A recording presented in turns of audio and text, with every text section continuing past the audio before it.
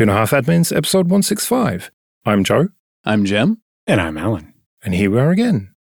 The US Copyright Office recently refused to register a copyright for an AI-generated image. It was quite a high-profile image that won an art competition. And to be fair, it won an art competition because it's a hell of a piece. It's got wonderful composition, use of light. It's very dramatic. The use of color is outstanding. It is a very attractive and appealing image. As Joe said, it actually is a prize-winning image. The U.S. Copyright Office's position is that it will not grant copyright to AI-generated art, period, which genuinely almost certainly is a mistake. Where they're coming from is, the usual angle of, well, this is different and it's easier and it kind of pollutes the space, but the more accurate argument would be that you can't grant copyright to an AI because an AI is not a person, it's a tool. You grant the copyright to the person who used the AI tool to generate the image. That is the creator. That's who gets the copyright. It's really not that difficult. It is no different than a little over a century ago. You look at, copyrights for photographs versus paintings. All the same arguments, man. Any idiot can go out there with a camera and take, 30 landscape images in a minute where this poor painter has to spend hours on a single one. How is that fair? And yet, you can copyright your photographs, and it has not destroyed painting as an art form or as a source of images to be copyrighted.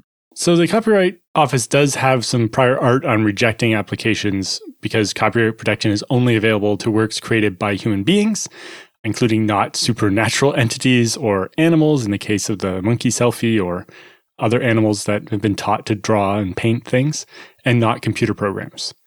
And the monkey selfie was because there was no one to assign the copyright to because the monkey was wild. But Jim's point is that the AI-created art should be assigned to the person who did the setup for it or whatever. Who operates the AI. Yeah, well, so should it go to the person who created the AI or the person who provided the prompts? The person who provided the prompts. You don't grant copyright for a photograph to Nikon because they built your camera.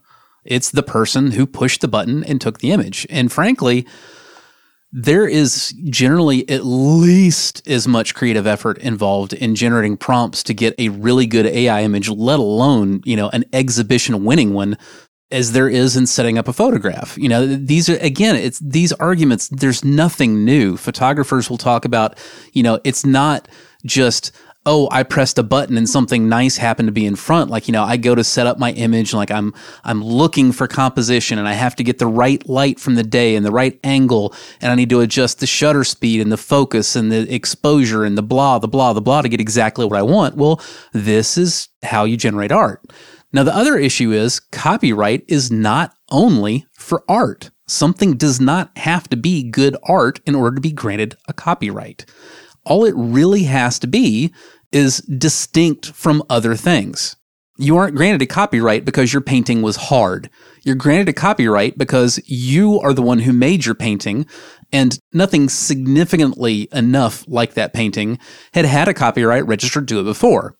And your copyright gets violated not because somebody picked up the same brush and the same paints and made the same strokes in the same order as you did, but because however they produced it, they produced what is essentially the same image. Even if your copyright of a painting is then recreated almost exactly by someone taking a photograph that looks almost exactly like your painting does, that absolutely can be and has been a copyright violation. Because, again, it's about the result. It's not about how you got there. Now, the interesting argument here that I wish at least the Copyright Office had tried to make would be explicitly to talk about brute forcing the space. It would be reasonable to worry, what if a big company with lots of resources decided to just brute force the image space and copyright everything before anybody else did it? They're not even looking to see what's good or what's not. They're just getting all the copyrights on everything that might be an interesting image before anybody else possibly could. And that would be a real problem. However, this just becomes a resource exhaustion problem, and you can solve that pretty simply. literally just by throttling. Okay, well, a legal entity with X number of people is allowed to apply for X copyrights per annum in the name of that legal entity, and suddenly you no longer can brute force the space. But in most jurisdictions, you don't have to apply for copyright. You're automatically granted it when you create something. You might have to prove that it's yours, and that can be a tricky thing, but copyright is not something, it's not like a patent where you have to apply for it. It just is automatically applied to the creative work. Technically and philosophically speaking, sure. But in practice, the only way that copyright can get, quote, automatically, unquote, applied is if a bunch of people have seen that work. Because in order for you to actually exercise your copyright rights with an implied copyright, you have to demonstrate that you created the what's it first before whoever else did that you want to apply your loser attitude readjustment tool for stealing your thing. But what you're talking about with the brute forcing of just create an image of everything, that really reminds me of the early days of domain names, where companies would just register everything that they possibly could. And then when you went looking for one, you'd have to buy it off them rather than just from ICANN or one of the registrars. Well, that never stopped. It didn't ever stop. It decreased to some degree. And the major reason it's still as much of a problem as it is right now is because they allow all these assholes to do what they call domain tasting. The spammers and the speculators and the squatters, they almost never actually buy the domains. They taste the domain. You're given, I believe it's 30 days to check and see, am I getting the SEO juice I wanted to out of this domain that I'm thinking I might like to buy? And at the end of that 30 days, you can just give it back. Doesn't cost any money whatsoever. And you know what you can do? Also, after you give it back, you can taste the same damn domain again right then. So with the willingness to do the labor, and most of that can be automated, you can literally just keep checking out the same bunch of domain names you're hoping somebody will want from you for pretty much ever without having to spend anything for it. That seems like a broken system to me. It is a very broken system. These kind of things are why I said I really would have appreciated it if the Copyright Office had gone into these types of very real potential issues and said, hey, we need to explore, the issues that might arise around people being able to brute force this problem space and, create real economic issues, as opposed to just being like, AI sucks. You don't get no copyright for your AI, which is all this really boiled down to. I found it very disappointing. Harkening back to what you said earlier, Joe, you mentioned that you can't get copyright for images that were created by a computer program. And I've got some nits to pick with that, because if you write a computer program that triggers the shutter on a camera, guess what? Yes, you absolutely have copyright of that image that computer program took with your camera. You set a trail cam out and you set it to, take pictures anytime that motion is detected, and you get a really good shot of, a deer at night on the infrared and whatever. Yes, you absolutely have copyright of that image. Yeah, or you could program a robot to move in a specific way to take a video, like a lot of the top YouTubers do these days, these ridiculously expensive robots. And that's all done with code, and it's the same thing. This is an excellent example of something called reductio ad absurdum, which translates to reduction to the ridiculous. So, it might seem reasonable at a very high level to say, oh, well, you can't have copyright, if a computer program caused the image to be taken. But then once you examine that idea, you realize, well, code took the image for every single photo you've ever taken with your cell phone, and not just in terms of triggering the shutter, but oh my God, the amount of image adjustment that happens with modern cell phone photography. Are you freaking kidding me? Yeah, we talked about this before, the very idea of what even is a photo these days. It's a blurred line. Even with a dedicated modern camera, point and shoot or DSLR or whatever, it is not as simple as because you pressed a button that literally just closed a relay and caused current to flow and the picture got taken. No, you're telling a chip, it's time for you to take the picture now. So it's all computer code, man. You can't just say, well, no, you can't because guess what? It's 2023. Everything's computers. To be fair to Joe, that list of things that aren't allowed to get copyrights was from the Copyright Office. When did we start being fair to Joe? I don't approve of this trend. I don't either. But yeah, I think it's a good point about computer programs. Although I wonder for even the AI, what if somebody types in a similar prompt and gets the same image out? That's obvious. The same thing that happens if you go to the exact same park where somebody took an award-winning photo at the same time of the day, with the same weather, and take what amounts to the same picture. You violated that person's copyright. So somebody makes an incredible image using, some particular image generation algorithm, and you find out what their prompts were, and you use the exact same prompts and get the exact same image, you violated their copyright. Or you use an entirely different algorithm, you feed it entirely different prompts that nevertheless result in something that is similar enough to the copyrighted image, well, you violated their copyright. Because again, how you made the copy doesn't matter. If somebody has copyright on a novel, it doesn't matter whether you typed that novel, whether you wrote a copy of that novel, or whether you literally put it in a photocopier at the library. They are all copyright violations. Yeah, although the line can get a little fuzzy. They have a great example in the Ars piece here about an AP photographer who took a picture of Barack Obama at a panel discussion, and somebody made a painting out of that picture, and it was not a copyright violation. Yeah, the very famous Hope poster. But what also should be obvious is that we already have a legal system that has been handling these exact issues for centuries. It doesn't need mucking around with any more than it needed substantial mucking around with when cameras became a thing, or VCRs became a thing, or photocopiers became a thing. It needs some mucking around with, but for entirely different reasons. Yeah. Well, yeah, because of the inputs, the training data. No, not even that. I'm talking about the, life plus too long copyright holding in Disney. Precisely. They're way too long. Yeah. Which is an entirely different reason why we don't want anything copyrighted by an AI who doesn't die and therefore causes a bunch of sections of the copyright code to just not work anymore. Well, yeah, it's the same reason you wouldn't want a photo or an image that's been manipulated by Photoshop to be copyrighted by Adobe. You want it to be copyrighted by the person who clicked the mouse and hit the keyboard to make it happen.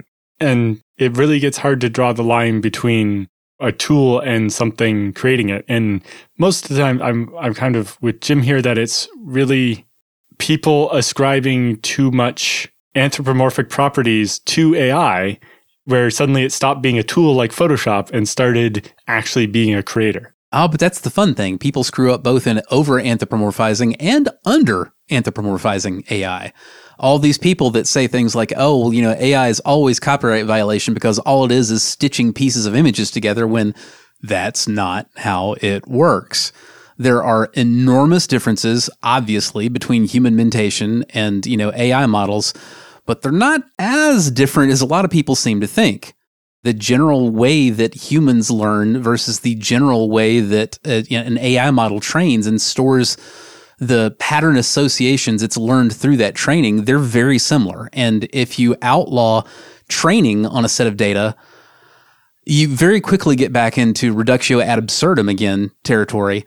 When you say, oh, well, you can't use anything that your AI model trained on, there's not a lot of difference between that and saying, well, you can't use anything that you've learned. And again, the escape to that reduction to the ridiculous is just to stop trying to say no because computer in the first place. We already know this is not what any of this is about. It is about similarity to existing works that are known. That's all it has to be about. Stop trying to bring the tool into it. It's irrelevant. That's not what copyright is for. That's not how copyright does work. It's not how copyright can reasonably work. So stop it. Well, I look forward to all the emails we get saying that you are a shill for big AI, Jim. That's Joe's email at gmail.com. Okay, this episode is sponsored by Kolide. If you work in security or IT and your company has Okta, this message is for you. Have you noticed that for the past few years, the majority of data breaches and hacks you read about have something in common? It's employees. Hackers absolutely love exploiting vulnerable employee devices and credentials, but it doesn't have to be this way. Imagine a world where only secure devices can access your cloud apps. In this world, phished credentials are useless to hackers, and you can manage every OS, even Linux, from a single dashboard. Best of all, you can get employees to fix their own device security issues without creating more work for IT. The good news is, you don't have to imagine this world. You can just start using Kolide. Kolide is a device trust solution for companies with Okta, and it ensures that if a device isn't trusted and secure, it can't log into your cloud apps. So support the show and visit kolide.com/25A to watch a demo and see how it works. That's KOLIDE.com/25A. I want some advice about something. So when I'm interacting with my NAS via Thunar, the file manager on XFCE, it's quite slow. And so this is just a dataset on a single disk pool. And I'm getting about sort of 700 megabits per second over Ethernet, which is fine. And most of the time I use Wi-Fi, so it doesn't matter. But when I SSH in, do a Python 3 HTTP.server and then wget the other end, I max it out. So I thought it was the disk, but it's not the disk. The bottleneck seems to be Samba. There's some overhead there. And so is this just a limitation of Samba that it's going to be slower than a simple Python server, or can I tune it? Now, I did look this up and saw a bunch of blog posts about, this is how you tune Samba to make it quicker. And I just thought, I'm not just going to start messing with my default Ubuntu config file. So I thought I'd ask you two about it instead. That was an excellent decision, because when you start Googling Samba tuning, what you come up with almost instantly is just legions of 20 and in some cases going on 30-year-old SMB.conf stanzas that have just been blindly cargo cult copied and pasted down the decades and will actually screw you up far worse than you started with. Now, the thing here is maybe Samba is your problem. Samba can be an issue. It's not the quickest network protocol, and it's very chatty. So particularly when you've got many requests rather than one big one, the chattiness of the protocol can mean the induced latency has a huge impact on how quickly moving a lot of small files does as compared to moving over some other protocol. But also the fact that you're using Thunar specifically, there's a very, very real chance that Thunar is actually your bottleneck and not Samba. That was the first thing I was going to say. Now, I'm not that familiar with Thunar. I've seen it before. I've used it before. But the way most of the graphical file explorer type tools in Linux land work for SMB connection is they use Fuse. And when you use Fuse to connect to Samba on the other end, you've got the Fuse stack limitation, and that is absolutely a bottleneck. If you wanted to test that some, what you could try doing is instead doing an actual Samba mount, like from your etc.fs tab, and see if that goes any quicker when you're no longer going through Fuse mode. But beyond that, I would probably recommend that if this is really a concern for you, given that you're not really a big Windows household, maybe just consider ditching Samba. I actually ended up ditching Samba entirely in my house and just using SSHFS for everything. Once I discovered that my media player would just connect directly over SSH to stream files, I was like, oh, sweet, screw Samba then. I'm just done with it. I don't do any more Samba sharing. I'm guessing, again, because it's Thunar, it's not Nautilus. But for the most part, most of these managers support multiple protocols, and you can just specify the protocol directly in the address box of the file manager. So instead of saying SMB:// path to whatever, you can do SFTP:// or SSH:// and connect that way. And frequently you'll end up with better results. I had an issue. The machine that I was sharing my media files from, something got screwed up in the Samba package, and it just absolutely would not talk to any other Linux clients. It was really weird. All the Windows boxes I tried to connect to it with had no problems, but all of the Linux stuff, including my media player, just flatly refused. And I fought it, but it was very difficult to get fixed. I didn't really want to skunk the whole box because it was my personal workstation I was sharing the media from at the time. But so then I just experimented in Kodi, and I saw, it looks like there's an SSH option. So I was like, well, all right, what if I want this share to be, SSH://banshee/whatever, and it just immediately worked. And I also noticed that the performance was considerably better in terms of just how long it would take to populate thumbnails on a new directory it had never browsed into before, things like that. Yeah. Other things I would say is because it's a single disk pool, you can be getting pretty close to maxing out the disk. Make sure when you're doing benchmarks like this that you're not doing an unfair comparison. If you read the file over Thunar and then wgetted it, most of that file is going to be in the cache now, and you're reading from RAM the second time, and so you're comparing apples to oranges. Were you dropping the caches every time you ran one of your tests, Joe? or just purposely cat the file on the server, get it warm in the cache so it takes like no time to read, and then benchmark both different ways. Yeah. Right. No, I wasn't purging it from the cache. No. Yeah, it depends on what you want to test. If you want to test the disk, you want to purge the cache. If you don't want to test the disk, cat it 5 or 6 times in a row to make damn sure that you've got all the blocks of it in ARC, and then you will not have to worry about the disk potentially being a bottleneck. And you can find out, where the actual bottleneck is when it's not the disk. Okay. At this point, based just on I didn't know what Thunar was and listened to the way Jim described it, I'm going to blame Thunar for the slowness. So I would say if you do want to test Samba, mount it and test it with just CP or rsync. Rsync would be a bit weird, but with just copying the file and observing the speed. And yeah, there's tuning you can do for Samba to, force the window size larger on the TCP so that you'll get more throughput. Also, Samba has a multi-channel mode, it calls, where it can use more than one TCP connection to get the stuff, which can be really important on both the send and receive side to make it end up using more than one CPU core for your NIC even to send and receive the packets, but also means that Samba will be sending blocks from that file from more than one thread. And you'll, again, get much more performance. It made a big difference. I went from like 300 megabytes a second to 900 megabytes a second on my 10 gigabit network by enabling the multi-channel mode. Note that Alan is talking about 10 gig networking. Also, Alan is not some filthy casual.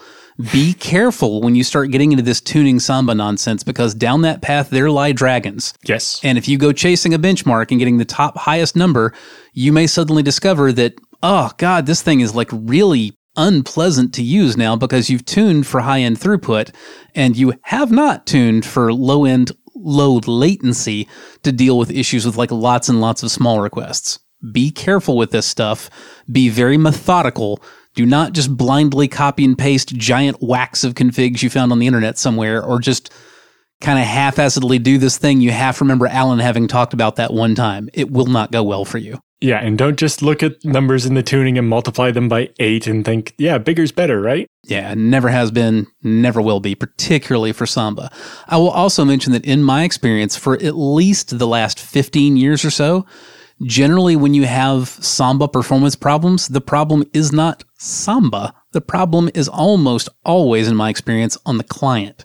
And tuning the server will not help you with that. Joe, if you have a Windows laptop lying around, that's another thing that you can try, is just see, hey, if I connected that share from a Windows laptop, what kind of speeds does it get? Because I have very frequently seen that a Samba server will communicate with Windows clients at wire rate on a gigabit network, but Linux machines connecting to this same Samba server are getting like half wire rate. That's pretty common in my experience. Let's do some free consulting then. But first, just a quick thank you to everyone who supports us with PayPal and Patreon. We really do appreciate that. If you want to join those people, you can go to 2.5admins.com/support. And remember that for various amounts on Patreon, you can get an advert-free RSS feed of either just this show or all the shows in the Late Night Linux family. And if you want to send any questions for Jim and Alan or your feedback, you can email show@2.5admins.com. Charlie says, I'm something of a low-power obsessive. As my spinning Rust media server isn't being used for 95% of the week, I therefore tend to keep it turned off and only wake it when it's needed for movies and TV. However, this means I need another way of hosting smaller datasets that are frequently accessed, Nextcloud, photo storage, podcasts, etc. Keeping in mind the low power consumption obsession, is it feasible to build a roughly 2 to 8 terabyte ZFS pool on a bunch of consumer SSDs? Are there any issues to watch out for? Are there enterprise drives that would be more suitable? Or is power cycling the spinning Rust several times a day simply a bad idea for hardware longevity, and it makes better sense to keep the media server on 24/7, using it as my main server, power be damned? Well, I'm not a big fan of spinning Rust drives up and down for exactly that reason. It does tend to increase the wear on the drive to a point that I think is a terrible return for what little power you save out of doing it. In answer to the direct question, is it feasible to build a 2 to 8 terabyte ZFS pool on a bunch of consumer SSDs? Absolutely, For sure. It's feasible to do that. I have got tens of machines in production that are doing that. However, the other question, would enterprise SSDs be more suitable? Yes, they would. I would particularly recommend Kingston DC500M or DC600M line. They also have lines that end in R for less write-heavy workloads that you might consider. The big things that you get out of using these enterprise-grade SSDs, they've got power loss protection, which means they can handle sync writes tremendously faster than consumer SSDs. They also have built-in hardware QoS that keeps them a lot more consistent in performance, whether you've got a very light workload or a very heavy workload, which can be very nice, especially when you're talking about VM hosting. Finally, however, I do want to address, because this is about power consumption, you probably shouldn't expect to save a whole lot of power this way. Although SSDs are a little bit less power hungry than Rust hard drives are at idle, when they're actually under load, they do not consume significantly less power. In some cases, they even consume a little more. Depends on the model of SSD, depends on the model of drive. But in general, for a machine that you're actually using and accessing the data from regularly, don't expect a lot of power savings from going SSD, just expect better performance. But is it not the case that if you're going to be powering this server up and down a lot, SSDs are a way better way to go than spinning Rust? Quite possibly. Probably better to just have the media server on 24/7 than to have an SSD server on 24/7 and a media server on occasionally, because that will hurt the media server drives, like they were saying. And yeah, with the power savings being so minimal, you're talking about like single-digit dollars per year in savings in total, probably. And so spending a bunch of money isn't going to help there. And the money would be better spent on a CPU that is more efficient and so on. That's going to be the bigger part of the cost than the drives. Better yet, spend the money on a stick-on insulation strip that goes around the edges in the door to your apartment or house, and you will save tremendously more power in your heating and cooling bill than anything you can do with your NAS. But this question about consumer SSDs versus enterprise, in the consumer space, there's quite a lot of variation there. And from the research I did, the Samsung EVOs are pretty decent for consumer ones. But then there's the Samsung QVOs, is that how you say it? Which are like the cheaper version. Are they just terrible? They are absolutely terrible. You save almost nothing going from the EVO to the QVO in the same size, and you're dropping from TLC NAND flash to QLC, so quad level rather than tri-level, which means you have got significantly lower, and we're talking about like cut it in half, levels of write endurance. Right. You also have lower performance. It's just, don't go there. If QLC flash was a lot cheaper than it's actually being sold, there would be use cases for it, although even then I would consider them pretty niche. Compare with SMR Rust drives, you can talk about use cases for them, but they're not very widespread. Well, because for you, sort of 1 and 2 terabytes, there's not much difference between the EVOs and the QVOs. But when you get to the 4 terabytes, that's when you really see a difference in price. I checked those prices very recently when Charlie emailed in, and no, there wasn't a big difference in price. Well, maybe it's different in the UK, but you're just saying avoid them generally then, the QVOs. It can come down to your use case. Kind of like Jim was saying, even with the Kingston drives, they have the R version, the read intensive, which means it has much lower endurance. But if you're storing media where you're going to write the media once and then read it a couple of times, that can make sense. But if you're going to host VMs where you're going to be reading and writing sectors all the time and you're going to have a lot of sync writes, that's where the enterprise SSDs with high endurance and good sync write capabilities will make a much bigger difference. If you're just archiving stuff, then, your QLC NAND maybe is better, but it really comes down to the price point. They're significantly worse, so you'd have to have a very large cost difference in order to make up for that. And do you really want to subject yourself to, I bought the terrible SSDs because I don't think I'm going to use them that much? Again, it's like SMR Rust drives. If an SMR Rust drive cost, say, a third what a proper PMR drive did, a lot of people would be very willingly buying them and happy to do so, but they don't. They cost maybe $5 less if you're lucky, and very frequently $5 to $20 more just because it's the newer model. So of course you want the newer model, don't you? It's the same thing with QLC. If it were available to you, the end user, significantly less expensive than TLC, there'd be a lot of use cases for it. It is not available to you, the end user, significantly less. And I'm talking like half should really be like the bare minimum. If you could spend just say $200 for a 4 terabyte QVO versus $400 for a 2 terabyte whatever, then the QVO starts to look potentially appealing if it matches your workload, and your workload is narrow enough and you're sure it will fit everything, and you don't mind the much lower write endurance and all this stuff. But that's not the case. If you're extremely lucky and you hit exactly the right model, you might see a 20% cheaper QVO of the same size than an Evo. And that is absolutely not worth it. Right, well, we better get out of here then. Remember, show@2.5admins.com if you want to send any questions or your feedback. You can find me at joerest.com/mastodon. You can find me at jrs-s.net/social.